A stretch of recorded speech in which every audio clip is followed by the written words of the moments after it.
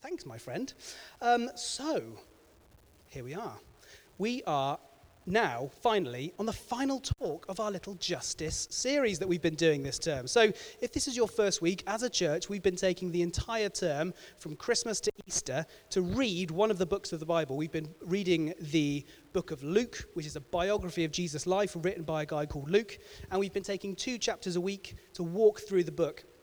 And basically, let Jesus speak for himself, see what he has to say. And as we've been going through, we've been banging on the gong of justice. We've been looking at what Jesus is saying when it comes to justice and how he came to bring justice into the world.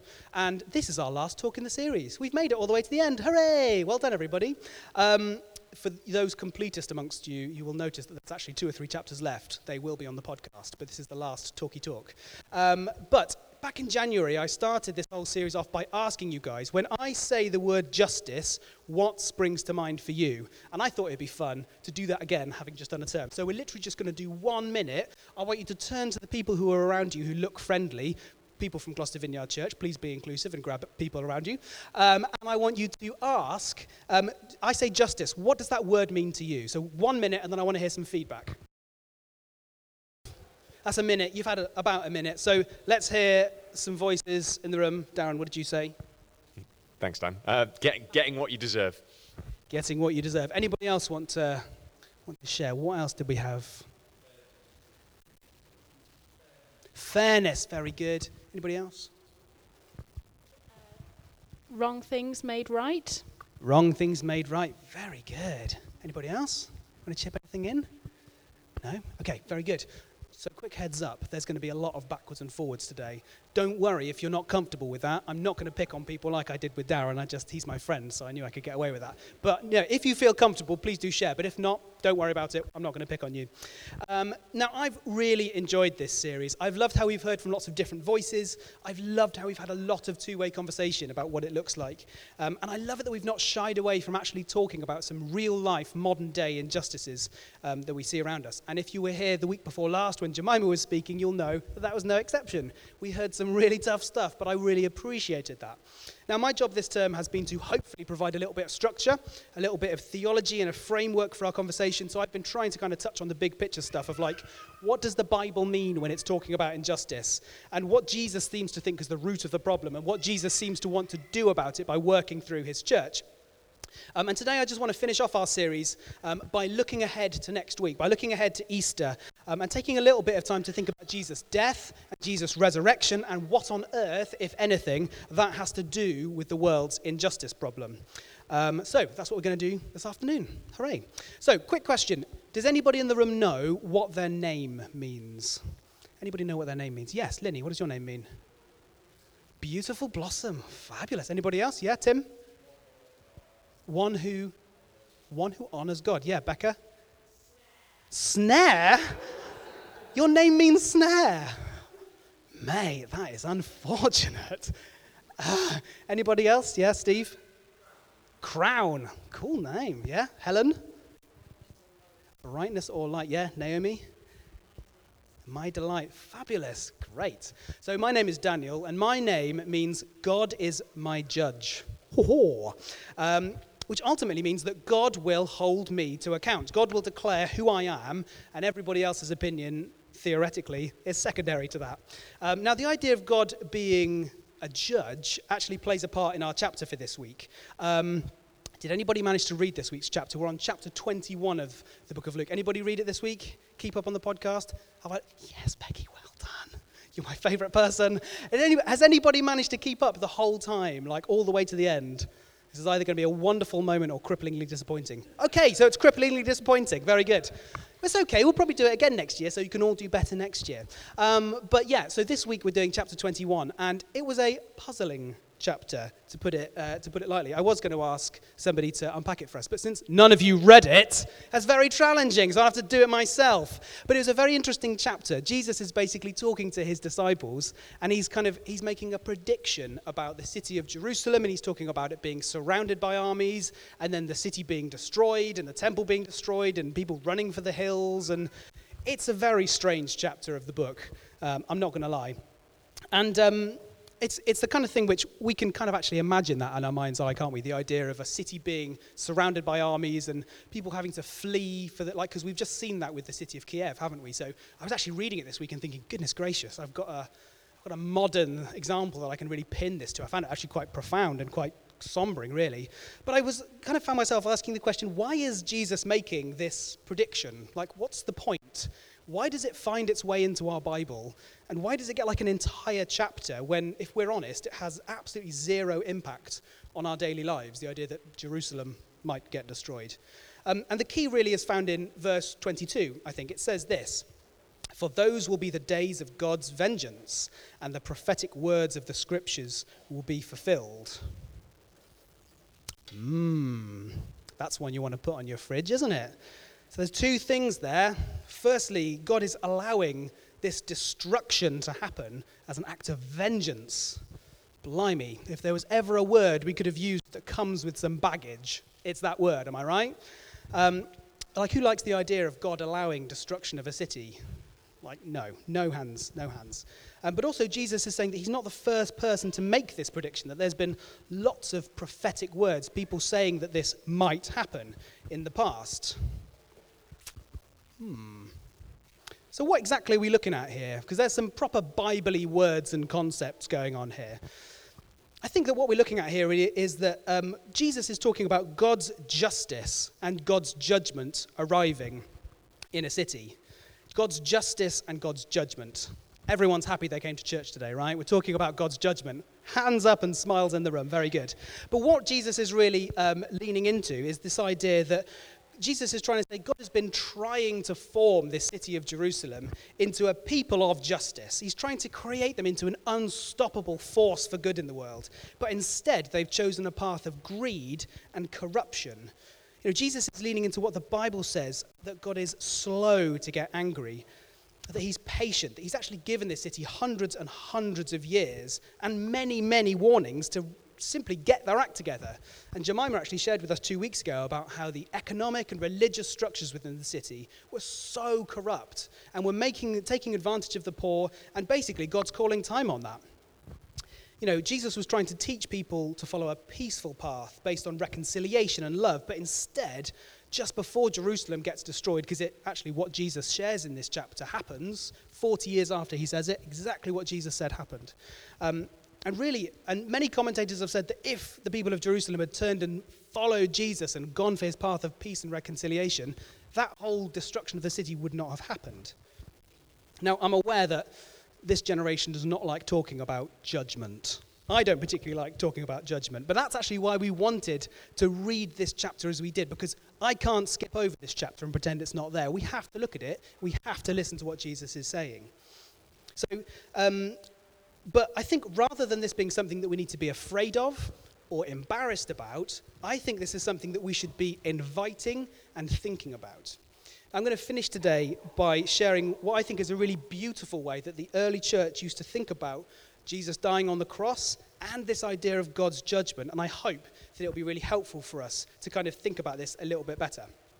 So, let's ask another question. Who here likes being judged? You almost put your hand up then. So none of us particularly liked being judged. I was thinking about this, like when you think about what we do on Facebook all the time, just like putting things out there for people to judge, like a curated image of ourselves. Maybe that's a little bit too meta. We won't go there. But none of us really like being judged, do we? But let's take some more time with those around us. Gather up with those people you were just with. I just want to ask you a really simple question, so take a couple of minutes. When is it bad to be judged? What are the situations when we don't like people making a judgment on us? Maybe we've put ourselves out there. Maybe someone's making comments that we just haven't invited. When do we hate it when someone judges us? Maybe it's when we're parking. Like, have you ever watched somebody watching you and you're trying to reverse bail? You're like, stop watching me! So when do we hate being judged? And can we think of any examples of when actually it's a really good thing to be judged? So a couple of minutes. Have a little conversation with those around you, and then I'm going to ask you to feedback. So when do we not like it, and when is it a good thing? So who wants to share with me, like a moment when we don't like being judged? Anybody got one off the top of their heads? When is it a bad thing to be judged, or do we not like it? No? When it's by someone who doesn't know what they're doing. Yes, somebody who doesn't know what they're doing. Yes. So someone you don't have a relationship with or isn't in full possession of the facts, etc.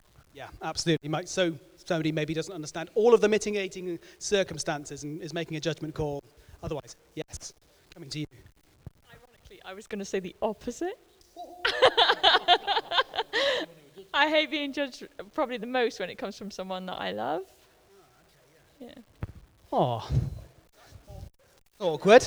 Okay, anybody else got one? Yep. When I'm just learning something. So when I know that I'm making a mistake and I'm like, I don't need someone telling me, I'm just learning. So. Oh, I totally relate to that. Like, I'm trying. I know it's not working. Anybody else? Maybe one more. Or did anybody think of an opportunity when actually we want to be judged? Could anybody think of one? X Factor. Oh, yeah. Don't know about that. I don't think I'd want to be in the same room as Simon Cowell, but there we go. When you're doing a good job, you want people to judge you when you're doing a good job. Well, I suppose that's true. It's very good. Great. Where am I on here? I am here. So that's good. So, as I said earlier on, my name means God is my judge. So, if God is my judge, that summons a certain mental picture in our minds, don't we? If we're thinking about a judge, like, where are we? Somebody shout it at me. If God is being a judge. Courtroom. Thank you very much. So, if God is a judge, then I'm kind of imagining myself in a courtroom. And let's just imagine ourselves in that situation. Let's imagine we're in the docket. Close your eyes if you want to, if you're feeling mystic. And God is the judge. So in that moment, as he's looking down with his wig on, because let's face it, he's got a wig on, what characteristics do we want God to have in that situation? I've got my flip chart with me today. I'm going to write them down. So shout out at me. Oh, would you? Thank you, Darren. So shout some stuff out at me. You're in the docket and God is your judge. What do you want God to be in that moment? Compassionate. There's like 16 votes for compassionate there. Very good. He's still learning. Anybody else? What else? Forgiving. We'd want him to be forgiving. Yep. Merciful. Yep. Wise. Yep. Fair and just. A good listener. Yeah, I think so. Definitely. Anything else? Patient. Yeah. Very good. Very good. I think I would want him to have a certain measure of all-knowingness, so that he would know, like, my journey so far, be in possession of all the facts, because I think it's quite a big one. Great. Omniscient. Wow, well done. Round of applause for Darren. It's very good. So let's just take that moment in our minds and let's just switch it out. So now we've got Vladimir Putin stood in the dock, and God is his judge. So what do we want God to be in that circumstance? All-knowing, yep. So we kind of got that with the omniscience, all-knowing. Anything else? Vengeful even. Oof, okay, yeah, because I think that's fair, because, yeah, so, yeah, maybe maybe something about that. Anything else? Have the power to implement his decision. So powerful, yeah, I think that's excellent, yeah. Anything else? I think we've all been hoping that Mr. Putin will be held to account. And so if he's being held to account by the highest power in the universe, what would we like there to be? Thorough. Bang on. Very, very good. So if God is going to be a judge, if God is going to bring judgment, then really he needs to be all of these things, doesn't he? He needs to be compassionate and forgiving and merciful and wise and just and a good listener and knowing everything. But also, there are times when we would need him to be vengeful and powerful and thorough. So let's say that all that's true. And we've talked a lot about all of the injustice that we see in the world over the last couple of weeks. And if God is fair and just and loving and kind and powerful, then with all of those things in mind, he can't not act, can he? If he sees the plight of the Ukrainian refugees and the Syrian refugees and the refugees from Afghanistan over the last couple of years, if he sees the systems and the people who have caused those atrocities and he does nothing, then he's not very good and he's not very just. Either, as Jemima says, he's powerless, or he's not good, or he's not just.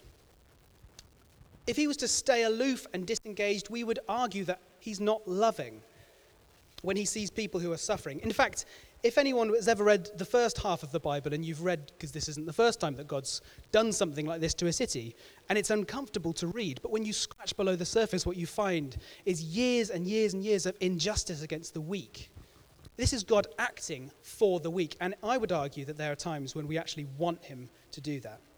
As much as it might be an uncomfortable subject for us, none of us would want to know a God who could look at the state of the world, listen to what Jemima shared a couple of weeks ago, witness the Holocaust, and not bring a judgment, not eventually step in to set things right. And as uncomfortable as this is, I think this lands with each of us differently. For some of us who have been the victims of injustice or abuse, or who have observed it firsthand, some of us are hungry for justice. Some of us are hungry for judgment. We want to see those who have done these horrible things brought to an account somehow. Others of us can identify behaviors and thought patterns in ourselves which have been abusive and unjust. And we might feel maybe a little bit fearful about the idea of God bringing judgment. Some others of us might feel completely neutral, like I pay my taxes, I'm a good person, I do my best, I'm sure God isn't cross with me. But wherever we are, I believe that the reality is that all of us will eventually be judged for the way that we've lived our lives. And if we take a moment to think about somebody like a Jimmy Savile, for example, it can actually be something of a comfort for us to know that ultimately that guy is going to be held to account eternally in a way that he was never held to account here on earth. But what about us? Did anybody here watch The Good Place on Netflix? Anybody watch that? Yes. I loved it. It was very funny. It was basically a very funny comment on the idea of heaven and hell and who gets to go to the good place and who gets consigned to the bad place. If you haven't seen it, go and watch it. It's very funny. And slight spoiler alert, but in one of the later series, what it develops is that there's like this algorithm like Facebook has, which kind of sorts people into the good place and the bad place. And this algorithm learns kind of as it goes, and it kind of learns what it's like to live in the world, and it keeps filing people into good and bad. And what they end up realizing is that actually in this day and age, that it's completely impossible to go to the good place. There's no way of living a life which is completely just, completely fair, that does no harm. It's impossible. You can't do it. And yes, it's very funny. Go and watch it. But to a certain extent, I think that's really true, isn't it? When it comes down to it, none of us would put ourselves in the category of a Putin or a Savile, I hope. But all of us, if we're honest, would have to admit that if God really was our judge, man alive, we would fall short. None of us have led a perfect life. None of us would measure up if we were truly stood in that dock as we imagined.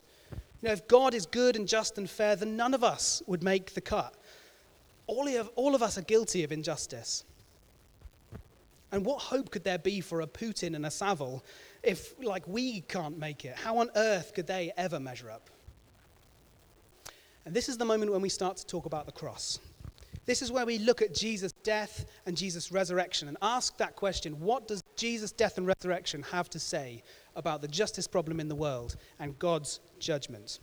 Because Easter is a moment when God's justice and his judgment perfectly meet. Easter is the moment when we celebrate what Jesus did on the cross that paved the way for us to be made right with God, that we could live life in all of its fullness.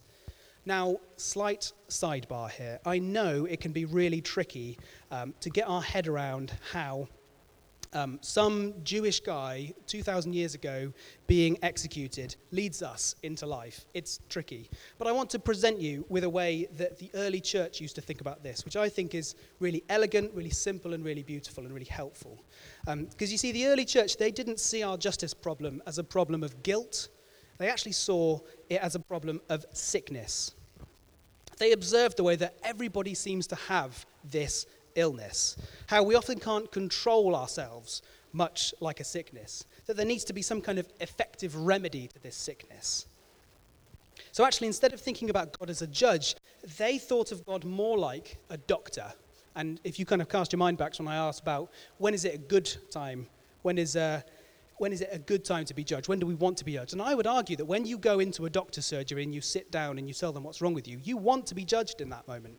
You want somebody wise and careful to look into your life and say, I can see what the cause of the problem is, and I actually have a prescription for you.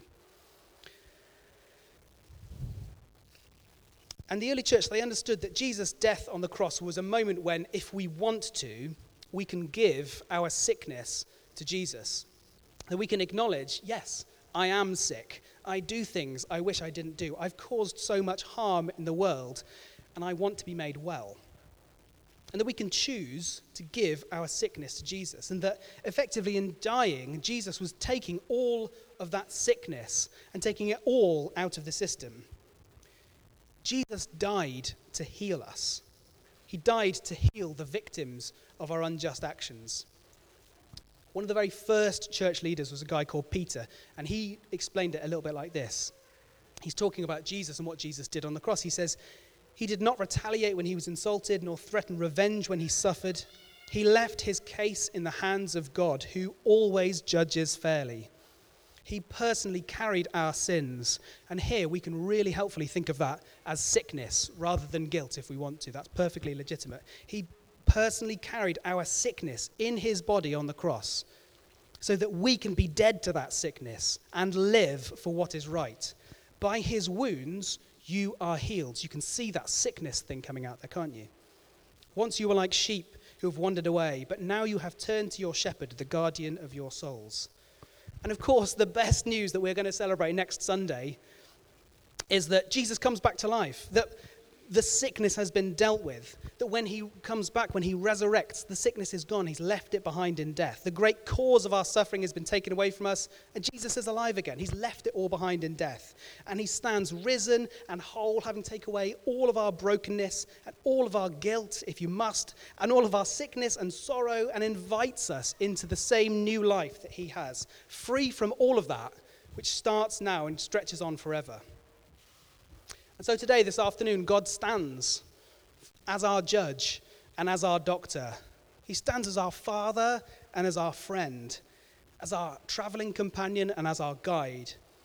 And he looks at the world, he looks at our hearts, and he sees, as a good judge and as a skilled doctor, exactly what is causing the harm.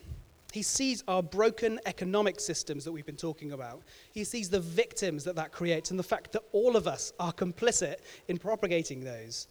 He sees the evil regimes in the world creating millions of refugees. He sees the victims and perpetrators of racism.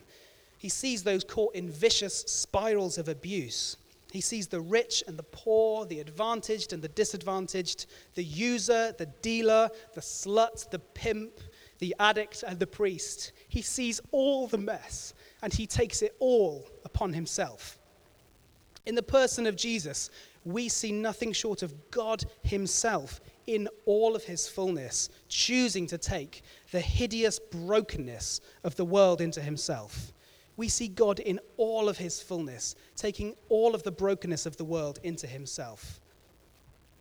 My hideous brokenness. I dare say your hideous brokenness. You all look great today, by the way. He takes it all into himself. And of course, the weight of that crushes him. Jesus on the cross carried the weight of the broken world so that we could be healed. What a moment of staggering injustice when the kindest man who ever lived took on the pain and brokenness of the whole world. That moment of staggering injustice for us becomes the moment of ultimate justice, when we can be reconciled with God. A moment to give God everything which is holding us down and everything which is killing the world. So I'm going to stop preaching now, and I hope I'm also going to stop crying, because that would be fabulous. And if, Emily, do you want to come up? That'd be great. We're going to move on now into a moment of meeting with Jesus, because the whole thing about Jesus coming back to life is that he's still alive. And I believe that he comes to meet us in moments like this when we open our hearts to him. And I don't know how you've come today. I don't know what you've brought. I don't know how this has landed with you. But the church has done this weird thing over the years. It's made Jesus' death all about some kind of cosmic law enforcement. But I don't think that does the story justice. The whole point of Jesus' life and his death and resurrection is that there's something for everyone. So however you're coming today, whether you are an abuser or the abused, whether you are the just or the unjust, whether you are a wise or you're a fool, wherever you're coming from, Jesus' death was for you. Whatever sickness or brokenness or regret or pain or whatever you've come in with, today Jesus wants to meet with us and take that to the cross for us, to take it away so that we can be healed and lead a new life. So what we're going to do today is we're going to take a moment to open our hearts to Jesus, if that's where we're at. So I want to encourage all of us in the room to stand, because if we all do it, it's not embarrassing. So let's all stand together.